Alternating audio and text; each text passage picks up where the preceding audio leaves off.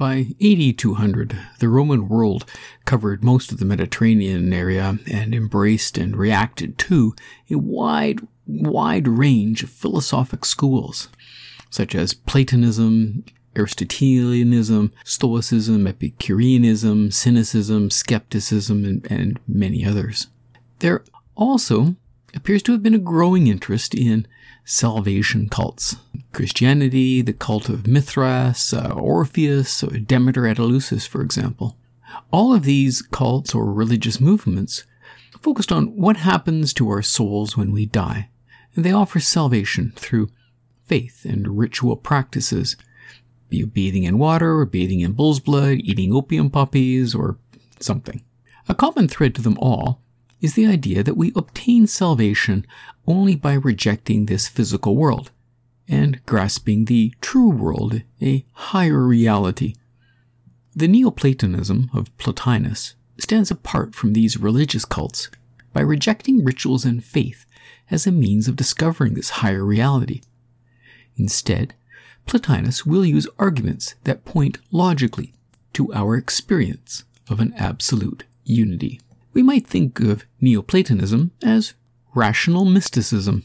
In any case, there is harmony between reason and mystical experience.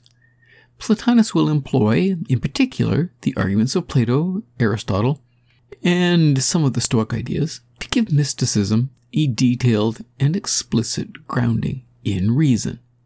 Plotinus wrote 54 chapters, which his student Porphyry arranged into 6 books of 9 chapters each. Enneads is the Greek word for 9. Plotinus wrote each chapter in one sitting with no editing. Here's the nitty-gritty of Plotinus.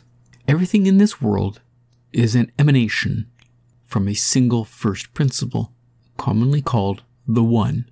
To be accurate, remember that nothing can be said about this One. It is wrong to give it any name. Any name you give it limits it.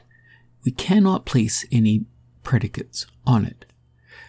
Plotinus will usually refer to it negatively, calling it beyond being, unknowable, ineffable, beyond words. He sometimes calls it the Father, but this expression does not hold any Christian ideas of God as the Father. Instead, it vaguely means the source of what is. He will also refer to it as the good, and I'll say more about that shortly. The One is eternal. It is outside of time. It is beyond time. The One does not generate the world in a causal fashion because cause and effect relations are temporal. The One does not exert itself or use any effort because that would break its unity. Plotinus uses the metaphor of the sun here. The world emanates from the One in the way light emanates from the sun. It has the power of infinite, inexhaustible emanation.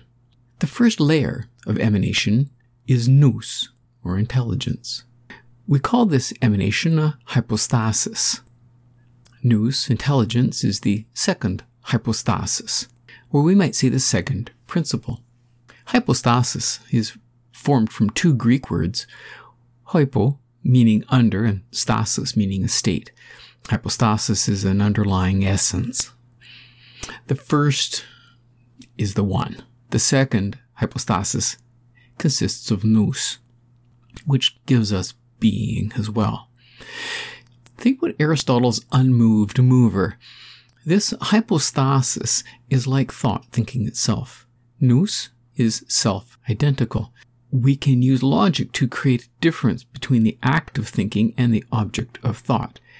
The act of thinking is nous, intelligence, mind, but the object of thought is form or idea. Again, you think about Aristotle. When you see a flower, the form of the flower is what your nous grasps. In Aristotle, the unmoved mover is thought, contemplating all of the objects of thought, i.e. the forms, or species forms. In other words, the second hypostasis contains a unity of all ideas or forms, like all of the Platonic forms. These eternally existing ideas serve as the archetypes of the sensible world. The third hypostasis, the universal soul, or psyche, emanates from this cosmic nous. While looking towards the hypostasis of nous, the hypostasis of soul generates secondary souls, which contain logoi. That's the plural of logos.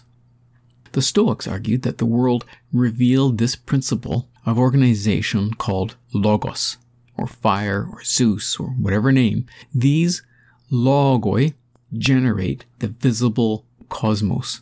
The secondary soul is immanent in the visible cosmos. The final emanation from universal soul is matter. Matter does not exist simply by itself, but is demanded by the analysis of the cosmos into matter and form. Matter cannot exist independently of the one. Instead, it is the end point of logical analysis. It is the end of creativity. In rough terms, I've outlined the cosmic structure of Plotinus' descending scale of reality.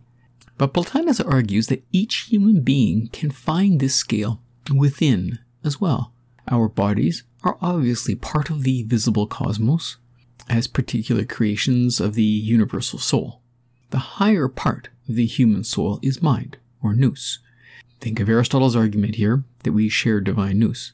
Our nous is always active, although we might not be aware of this fact. Our nous has two kinds of activity: intuitive thought and discursive thought. Through contemplation, or reason, we can attain a mystical experience of unity. We can grasp a vision of the one.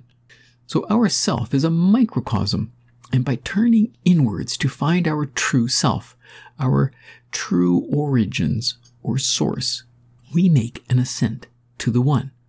In fact, the essence of the universal soul is not life, but desire. The desire to turn to or find the one.